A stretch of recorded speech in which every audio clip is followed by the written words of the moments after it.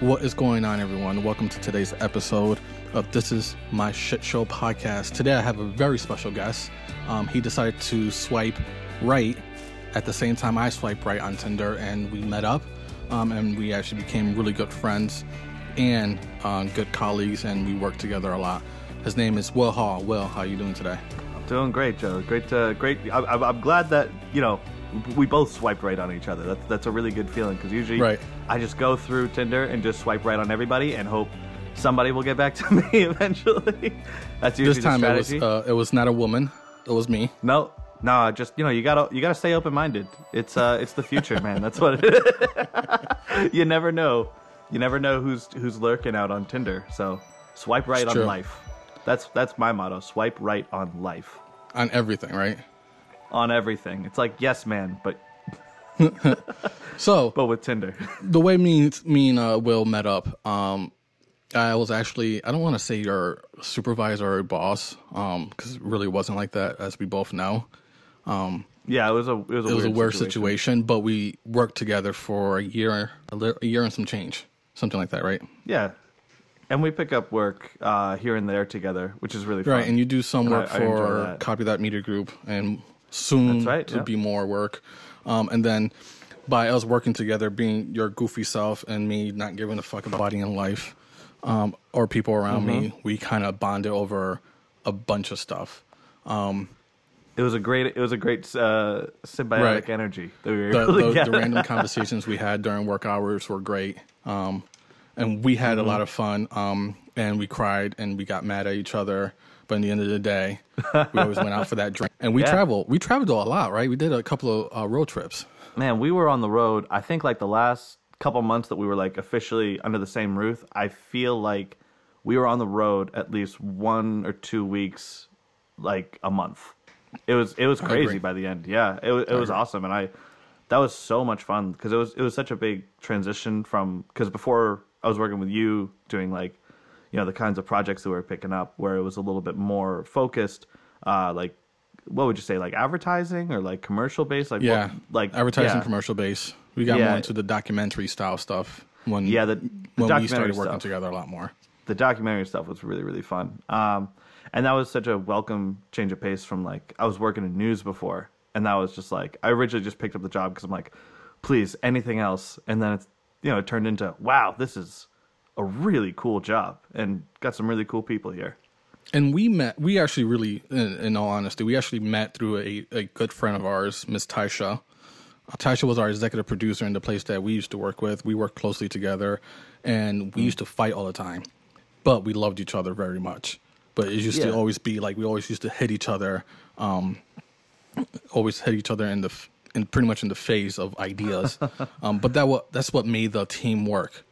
Yeah, because it wasn't like we argued with each other over aesthetic or anything like that. Like we were always arguing about how to get the best product, quality and stuff. Because we had like whenever we were doing a project together, it was great because we always had the same goal in mind, and we always had not the same vision, but we had the same trajectory. Right. And then just everyone had a chance to speak up and say, well, this is how I think we'll do it the best. And then, politely or not, other people would say, no, I think this is how we should do it. And then we always had those people that disagree but couldn't bring a better idea to the table.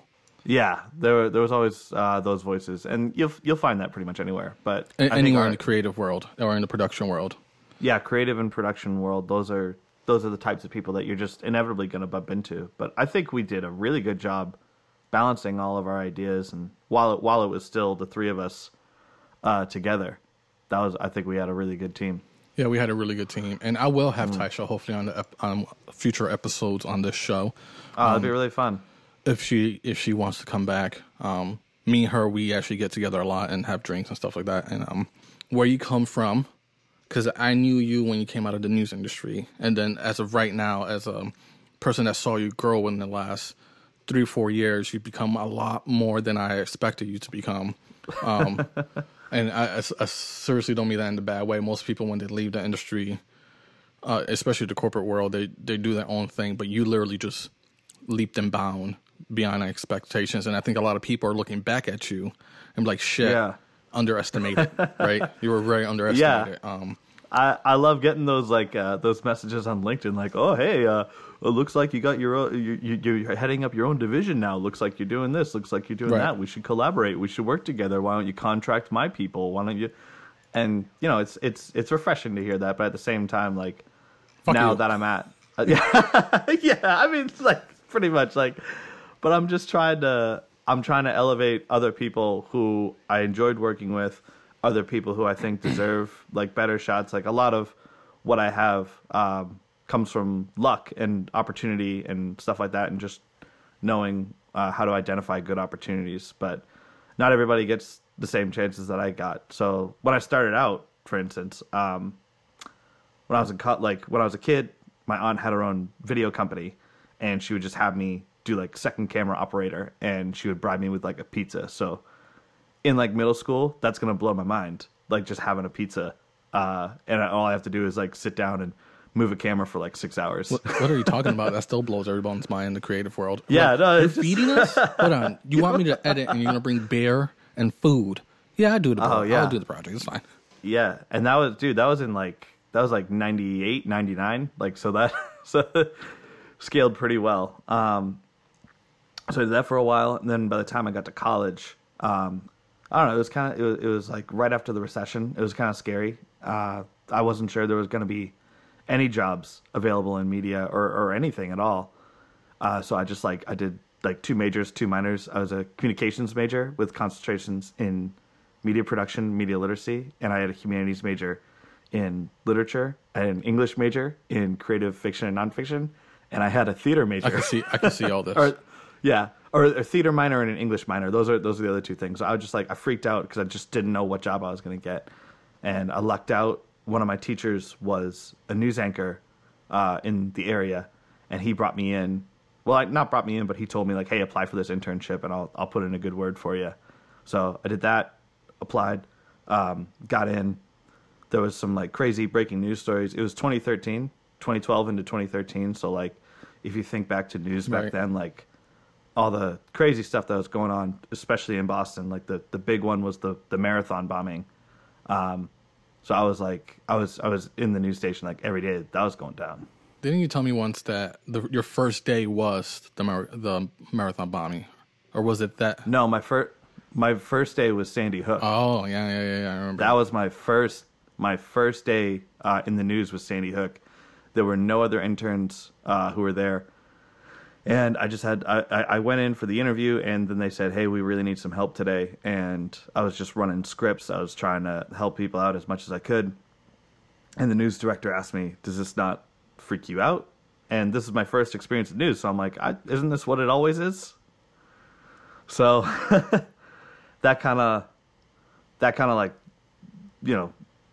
changed things, like changed my perspective. So that was where the bar was set for me in terms of work ethic. That was where the bar was set for me in terms of how to like cover and how to pick up work, and just know where to put yourself and say, hey, where can I help? What can I do? Where can I put myself that's going to be most advantageous to the whole team? Because it was a big operation. It was a big team, and there were a lot of big stories like that that were going on that year. And we both come from the news background. I worked at a local network here and where I live at, and I think I did that for, I want to say, close to a year before I went to where I'm at now.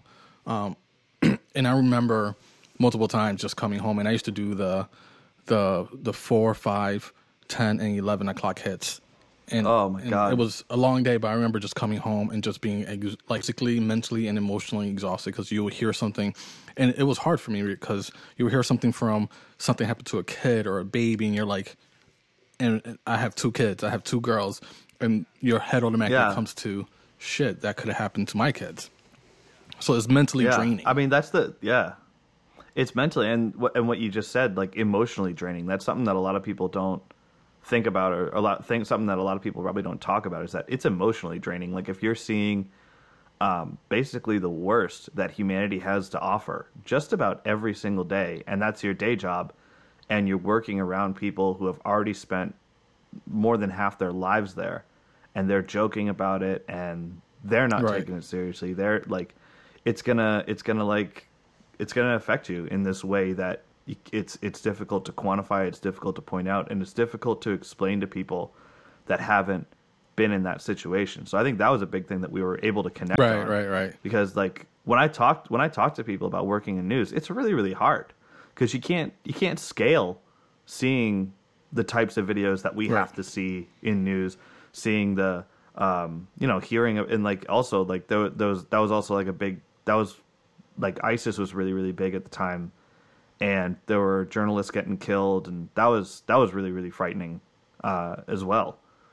So I mean, like the pure evilness, like, and this is the reason why I'm always like, me and my colleague Steve, we're always talking about society as our podcast that we have, another podcast we have, Society, a Failed Experiment, how society just failed in general, right?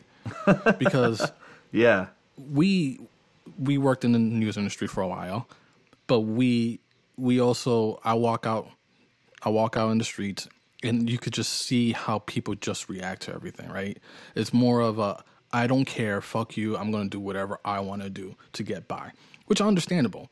But like when you look at, and I'm going to say this, and I'm going to put a disclaimer, this does not mean I hate the United States, for those people that are listening. Oh, I'm loving the intro. We're the biggest assholes in the world.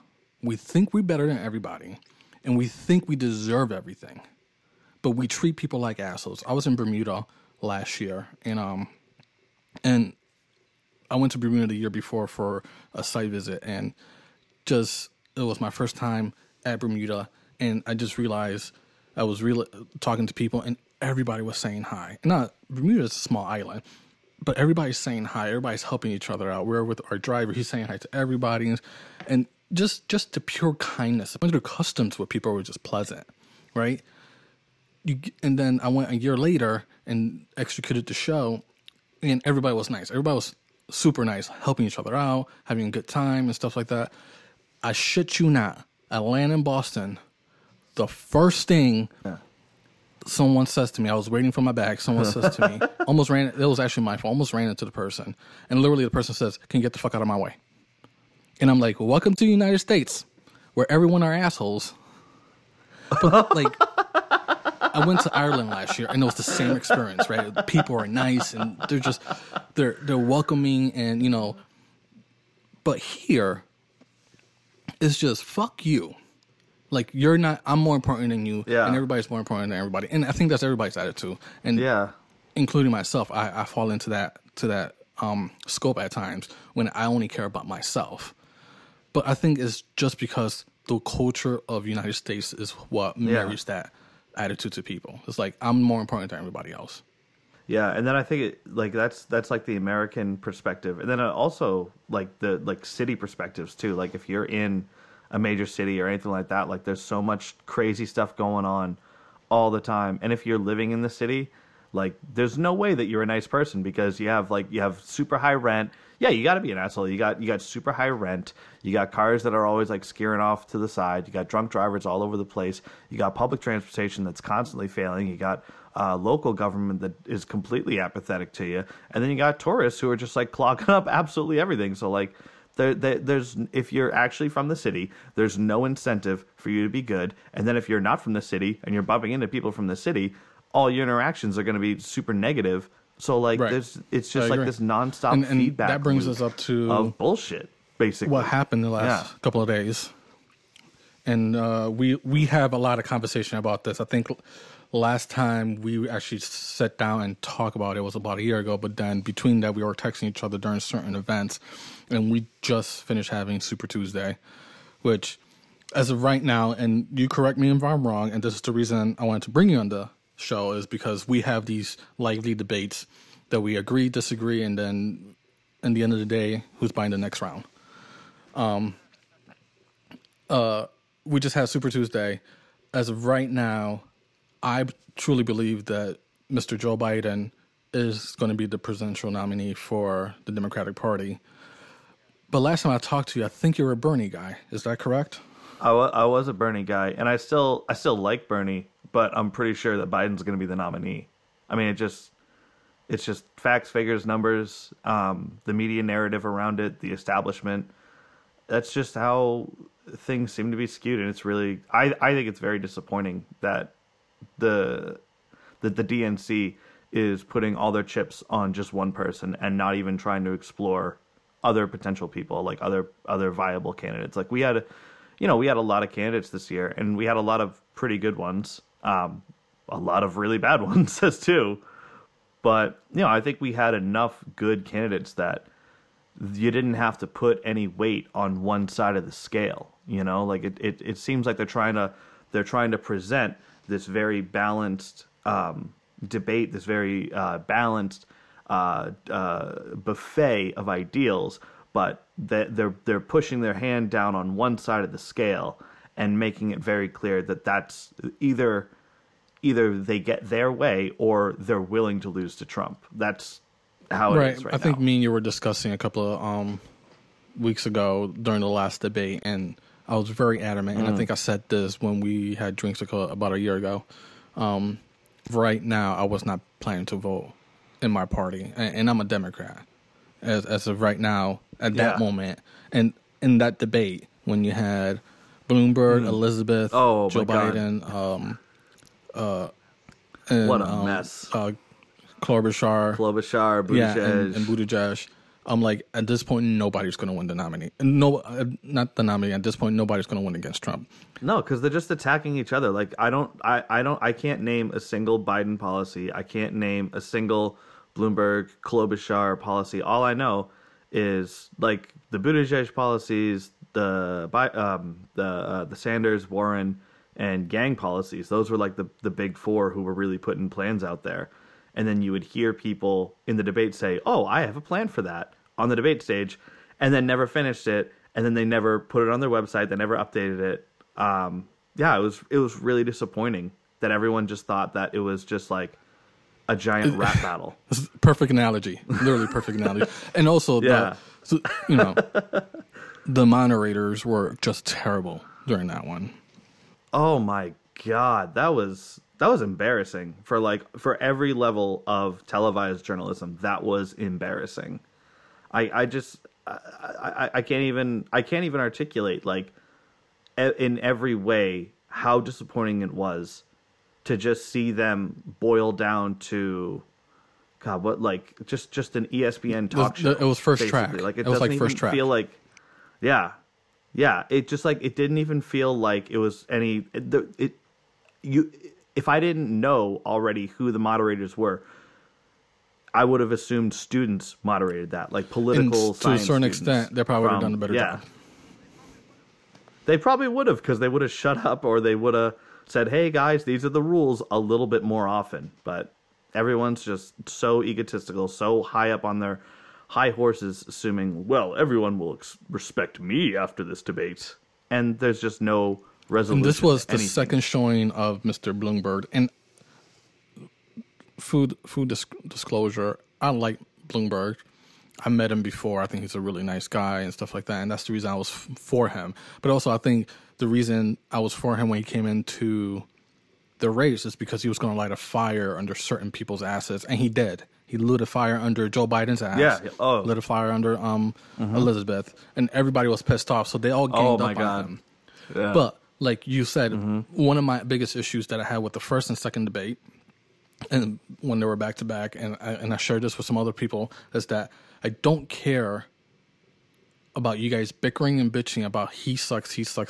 I want to know what are the issues. And then I had someone that told me, like, well, the party wants to see what's who's going to fight against Trump. I'm like, as of right now, no one's going to fight against Trump. Because at the end of the day, right now, Joe Biden is the presumptive nominee. And we haven't made that clear. That hasn't been decided. We still have a couple of more primaries and stuff like that. But it's been decided by the DNC, right?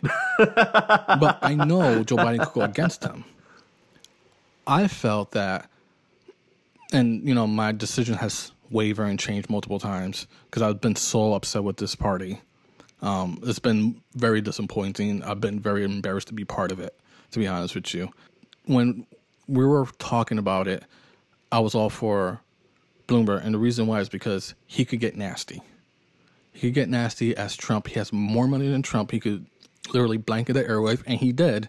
He spent over $500,000 No, $500 million. He doesn't have to pull his punches either. Like, yeah, because and like that's a big advantage that he had over everyone else was that, like, everyone else has to worry about their donors, everyone has to worry about donations and things coming in that way, and then just like the morale of the people around them, depending on what they say. But like with Bloomberg, he's already got everyone paid up until election day, so of course morale around him is going to be fantastic no matter what. Yeah, right. And he's got and money. He has the money, and he doesn't have to worry about, or he didn't have to worry about, like people.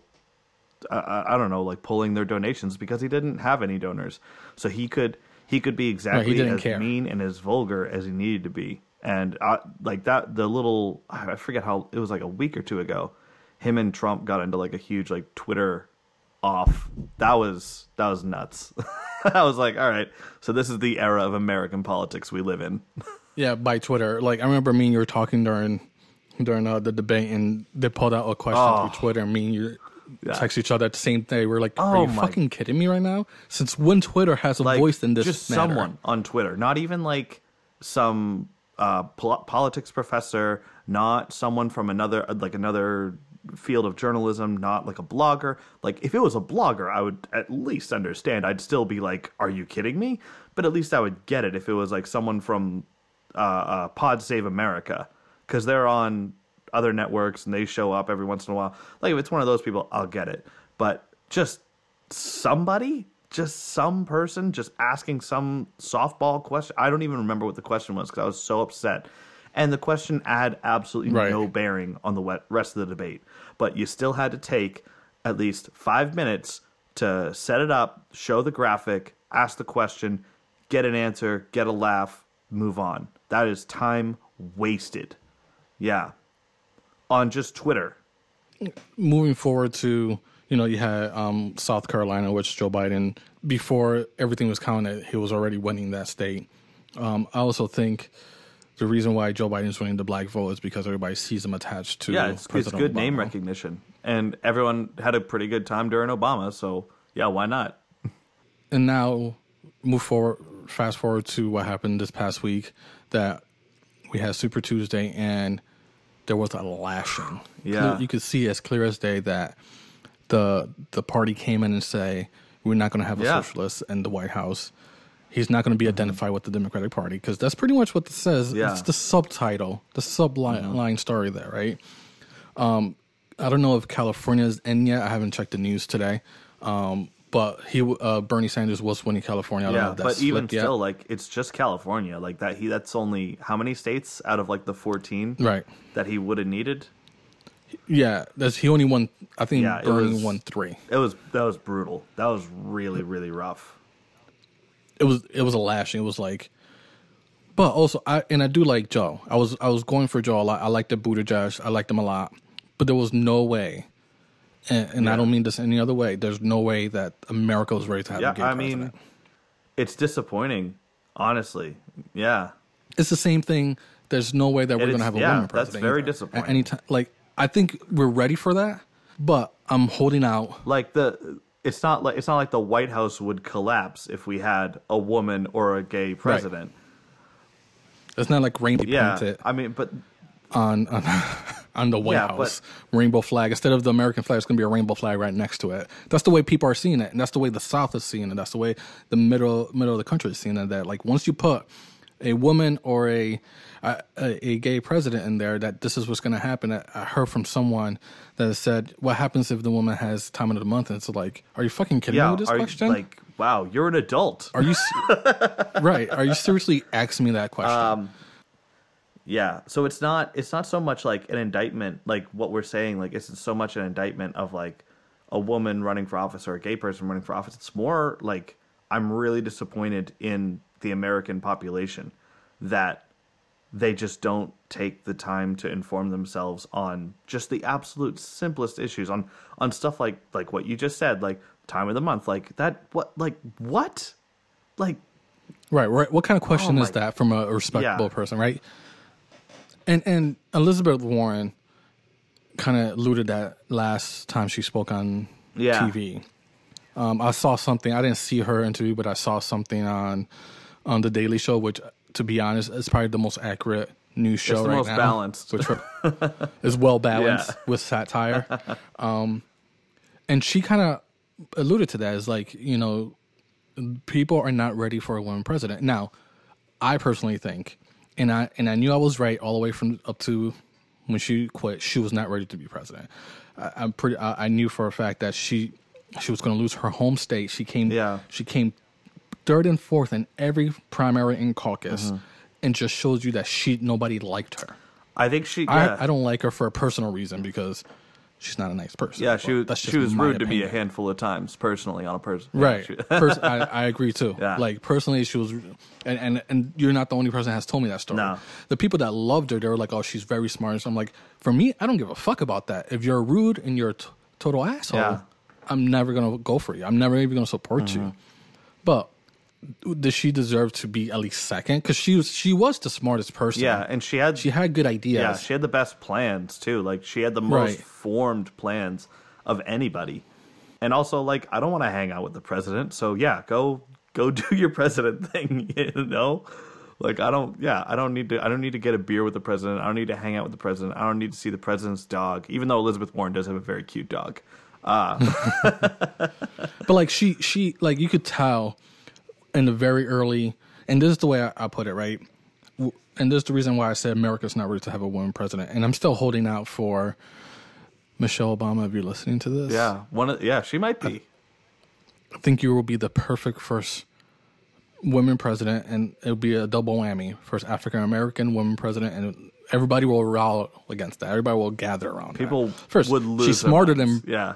Oh, yeah. She's first smarter than President Obama, by hands down.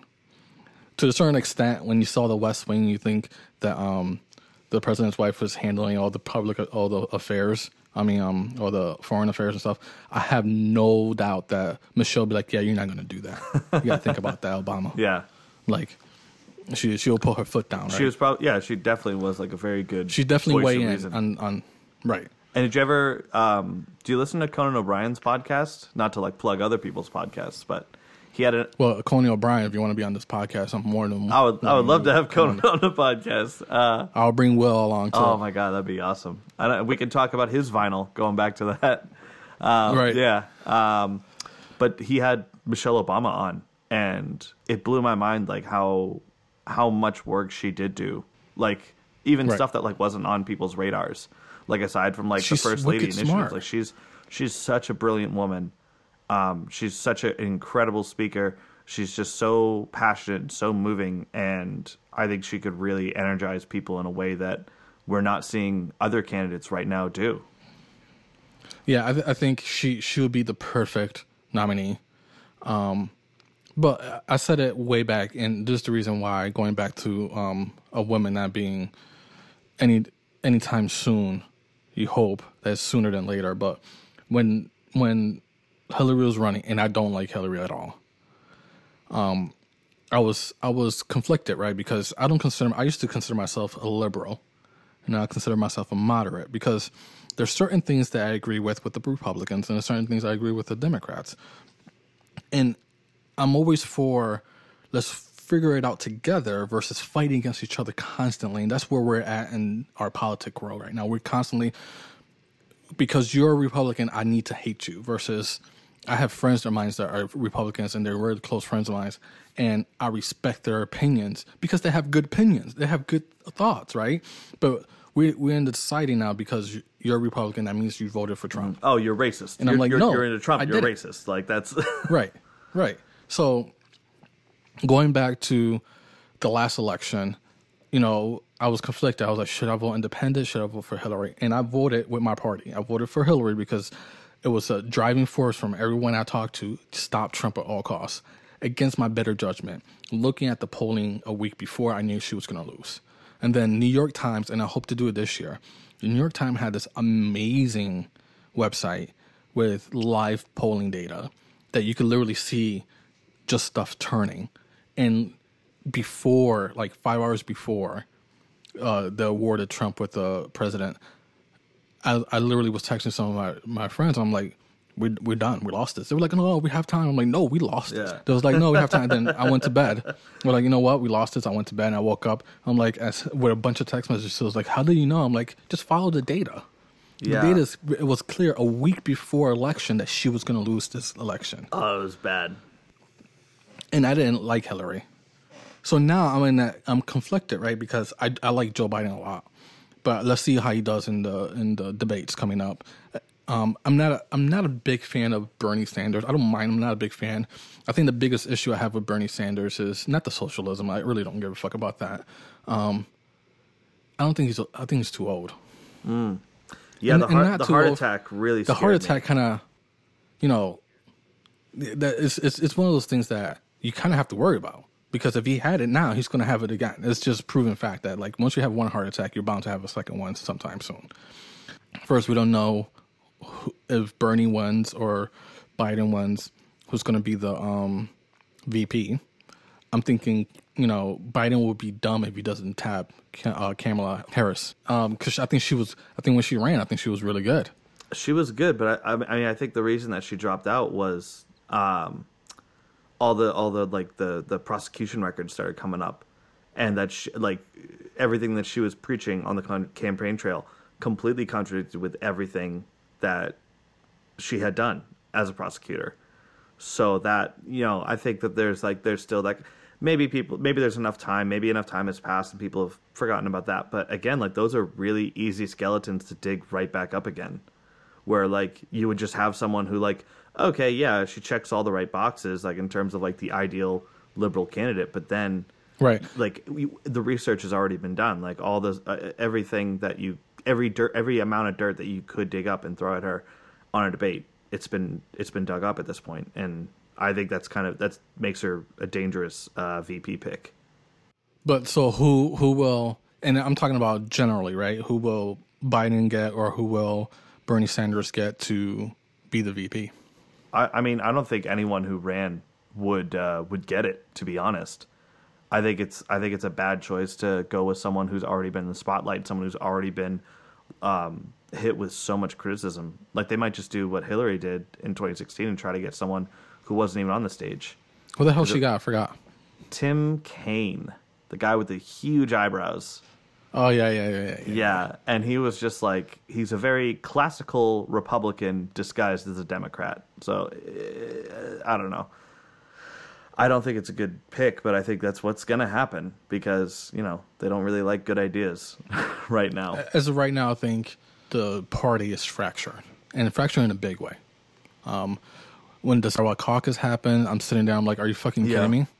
Yeah. And then right after that, you have the State of the Union, you have Speaker Nancy Pelosi ripping up stuff on TV. I'm like, we got into this point in our world that we act like fucking kindergartens when we don't like what we're doing. That's the way it played out to me. And some people was like, well, you wouldn't say that if that was a man. I'm like, no, I would have said the same thing because I'm criticizing Trump as it is. So I would say the same thing. But are we? I think the party is heavily fractured. I would say right now, if Joe Biden wins the nominee, I most likely will vote for him. If Bernie wins the nominee, I most likely will vote independent. I do like Joe Biden. But you wouldn't vote for Bernie. I wouldn't vote for Bernie. Don't mind him, but wouldn't vote for him because I don't think he could win against Trump. I think Trump will destroy him. I think the big thing with Trump that a lot of people miss in the debates is his linguistics. A lot of people don't pay attention to the way that Trump debates and the way that Trump speaks, in the sense that people just think like, oh, he's this crazy lunatic who's just going on these rants. No, the way that he talks, he's ignoring the facts and going to these big, juicy, theatrical words and trying to punch those up as best as he can because it, first of all, resonates with his base. And he just has this somehow like verbal Teflon where no matter what insult you throw at him, no matter what claim you lobby against him, no matter like what you say to him about his past, it just doesn't work. It doesn't stick. And that's kind of Bernie and Warren's biggest things when they debate, is that they like to stick to the facts. And I like that because I like facts and I like figures and I like consistency.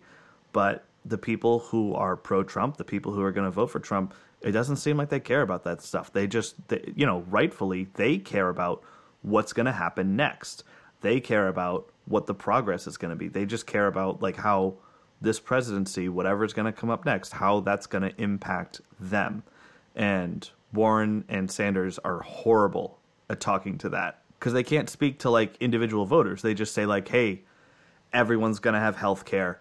Everyone's going to have their student debt canceled. And like those are all things that I really like. But if you can't communicate how that's going to dramatically improve the quality of life of everybody, and like not just everybody, but like you, if you can't point to someone and say, this is how it's going to make your life better, there's no way to excite people who are on the fence or on the other side of the fence. Like with Trump, he'll say, oh, we're going to do this, and you're going to get more money, and you're going to have better jobs, and America's going to be better, and your kids are going to grow up happy and healthy, and you're going to be rich.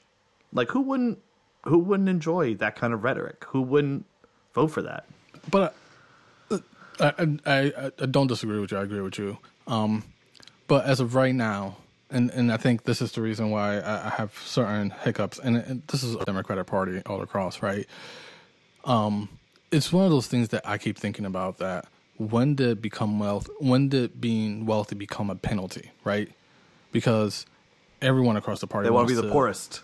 You know, I'm not considered part of the middle class anymore. I'm not even considered part of high middle class. I'm making a little bit more money than that, but now I'm getting taxed like crazy. But I worked my ass off to get to where I'm at, and now I'm paying a shit more taxes for that, and I have no issues paying the taxes for that.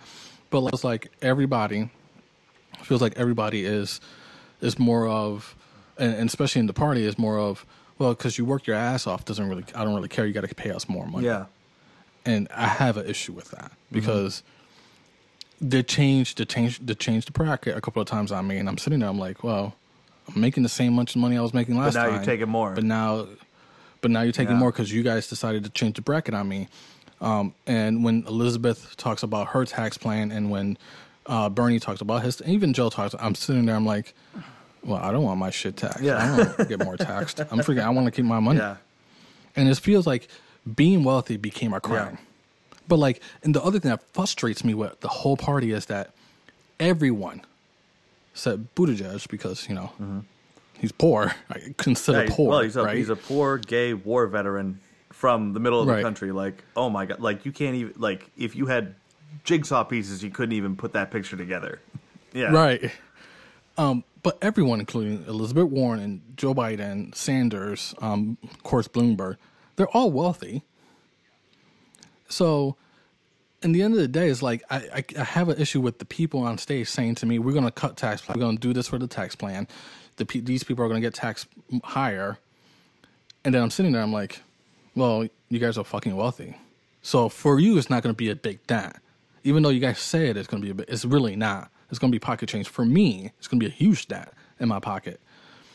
And then the other issue I had with the whole party is the whole African American thing. They were getting against Bloomberg about the whole stop and frisk thing, which it was bad. I'm not excusing for it. It was bad. Talking to some of my friends that are African American, they were like, I really don't care for that. I just don't care anymore. Because the issue they saw with it is there's a bunch of white people on stage talking about this policy that did not affect them. They've never been affected by it. They've never been affected by racism. I have. So, you know, fuck you if you're talking about it. And the other thing that frustrated me during these debates is that when I ask that question, they always have that one random black guy in the corner asking the question. Lester Hurl was one of them, and I'm like, he's the only respectable black guy on that on that panel. Yeah. But like, you know, and it's a little bit of both, right? It's a little bit of the network egging that on. I think it's a big part, the producer who's like, ooh, I want to get a good zinger moment, or I want to get some clicks on YouTube with this one. So they'll have the woman from Telemundo ask a question about immigration. They'll have the black man ask a question about stop and frisk. Like, they'll just set it up like that. And it just and it annoys the shit out of me. It really, I'm sitting there and I'm like, my wife was like, what, you're losing your shit? I'm like, because the question needs to be asked. Ask the fucking question. Don't put a whole fucking show run around the damn question. Like, I'm going to ask this question at this time. This person's going to answer. I'm going to give it to this person and this person. Because now you make it into a show. And that's more disrespectful. Yeah. To the voters, like, more than any that. Yeah. Like, I don't know. I mean, I guess a simple answer to that would be try to ask more yes or no questions and then just cut them off right at yes or no. But at the same time, you also want these candidates to be able to explain themselves in great context. So, I mean, there's no right or wrong way to do it. It's really upsetting. But, I mean, yeah. What do you think is the future of this party? Like, in the end of the day, we're still putting the old people in the White House, right? Yeah. A lot of people are telling me that Buttigieg was not ready for a public office. I think Buttigieg will be perfect for a VP position. Yeah. To get that under his belt. Or like I think Buttigieg would probably be better suited for an ambassador position because he speaks like 9 languages. Yeah. I agree with that. Rahm Emanuel came out with a book. I know you like Rahm. I forgot the name of it. I do like Rahm. He's an asshole. It's so great. He's nasty. He's an asshole. A dick. He would destroy Trump on stage. Oh, what an asshole. I know a lot of people don't like Rahm because of that, and I'm sitting there, I'm like, he will get shit done. He got shit done when he was chief of staff for President Obama. He got shit done when he was the mayor in Chicago. He got it done. As much as people hated him, he got it done. At the end of the day, that's what the party needs. People that get shit done. Any good hockey team always has a goon on it. And Rahm Emanuel was the goon of the Obama administration. Like, he was the one going out there, being the enforcer, just, like, clobbering people. Just, like, that was his energy. That was, like, the chaotic, like, manic energy that he brought to every position that he had. And, I don't love every decision that the man made, but, I mean, I still think we need people like that in politics to be dicks. We need more assholes. Like, especially from the Democratic Party, because the way that I'm seeing... Like, and also, full disclosure, I'm unenrolled now. Like, I'm not a Democrat anymore. I've been thinking about doing the same thing. Because I don't have any faith in the party. Because now it is the party of compromise. It is the party of, oh, well, I've already thought of the best deal in my head, so I'm going to present that. But what you don't get when you already present what you think the best deal is, you're gonna any deal that you make with anybody is always going to be a compromise between you and the other person. So if you already put your deal smack dab in the middle and you're negotiating with people who are on either the farthest right-wing polarity or people who are just a little bit more right, that centrist solution, that genius centrist solution that you just proposed, it's going to get tugged to the right a little bit more. And it's going to be regressive, and it's going to halt all the progress that you think you're putting out there. So that's where I see the Democratic Party going. It's just a party of cowards and like pearl clutching, compromising, and I'm sick of it, and I'm out. Well, also I think if you keep having these same candidates, right? Keep having the Joe Bidens, Elizabeth Warrens, wasn't John Kerry going to run? Yeah, like he thought about running. Oh my God! Like if you keep having these same people running for president.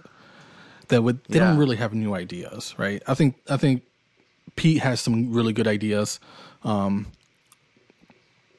I think it's time for the young people to get in there, right? I'm tired of hearing people. And this is the old establishment, right? I'm tired of hearing people is like, I don't think he has enough under his belt. He's too young. Fuck you. He's too young. Like, look at who's running the freaking. Right. He's not corrupted. Like that's what it is. Like he doesn't. So let him get corrupted a little bit. He's not. Yeah, give him.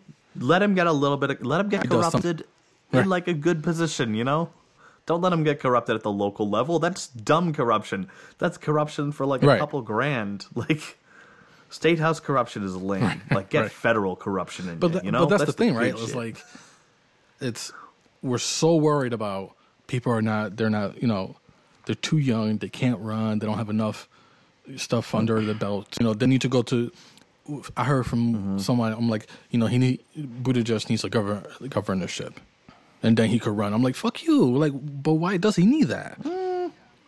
I'm like, like we're stuck in this happens everywhere. It happens in corporate companies. It happens in any small business, and also happens in the government. Unfortunately, is that you have to work your way up, right? When you when you try to get a job at a corporate company, and you start your job and you want to make a bunch of changes right away. You always have that one person says to you, "That's not the way we did it before. You got to do it this way." I'm like, no. Hey, right. You're gonna upset people. You're gonna make people mad. Like you don't want to. Come on, just think about it. Think about the whole team. Like.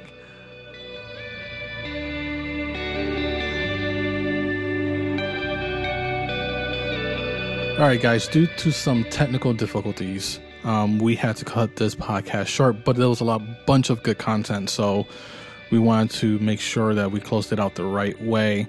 Mr. Will be back with me soon to discuss more about the political issues that we are facing.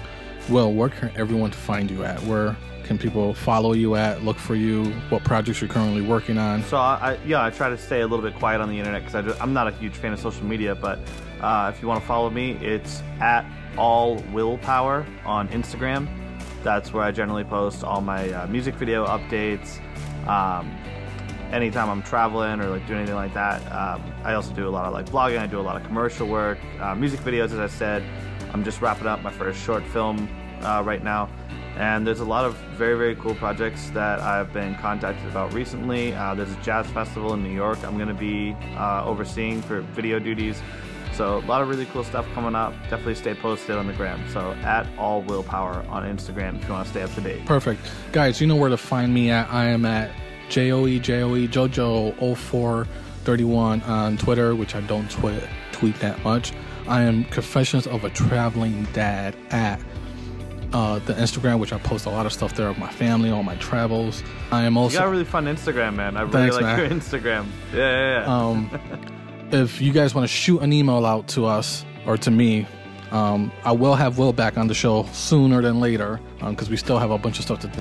We could literally have episodes just on vinyl, episodes just on 4K versus 1080p. Oh, we gotta do a vinyl episode soon. Oh my god. We'll do that soon. We'll set up some time and record that one. I think people will like that one. Yeah. I think also people will hate us too. You know what? That's good content right there. You get a good mix. You don't want people just saying like, "Oh, I forget what they were talking about." Like, no, right. You want passionate responses. You want, "I can't believe they said this about vinyl," and "Oh my god, thank God they said this about vinyl." Right. Like that. So that's. So yeah, we'll have that episode. I did like I told you, I did a huge podcast that I don't know if people are gonna like or hate about vinyl versus digital, and I'm well versed in both. I've been doing this in the industry for like almost 25 years, and I am considered a professional sound engineer and sound designer. So some people are gonna hate me when that podcast comes out, which I'm fine with. I'm so excited to hear it. It's just me bitching about how what the pure is. Like, it's so pure when you hear it on vinyl. Fuck you. Oh, it's like Taylor Swift doesn't sound better on vinyl. What are you talking about? It's like water. So, but there's like we discussed earlier before the podcast started running. There's great albums on vinyl. There's amazing albums that are on vinyl than on digital. So we'll have that episode coming soon, right? So if you guys want to shoot us an email, this is your sshowpodcast@gmail.com. I'll try to respond to emails. And if you have a topic or subject that you guys want me to talk about, or you want me to bring in an expert to talk about it, let me know. Up to next time, Will, thank you for joining me on my crazy podcast. This was a fantastic podcast. Thanks again for coming on. Thank you for inviting me. I had a blast. And thank you, listeners, whoever you are, for listening and getting angry at or with us. That's perfect. So, up till next time, guys. See you later.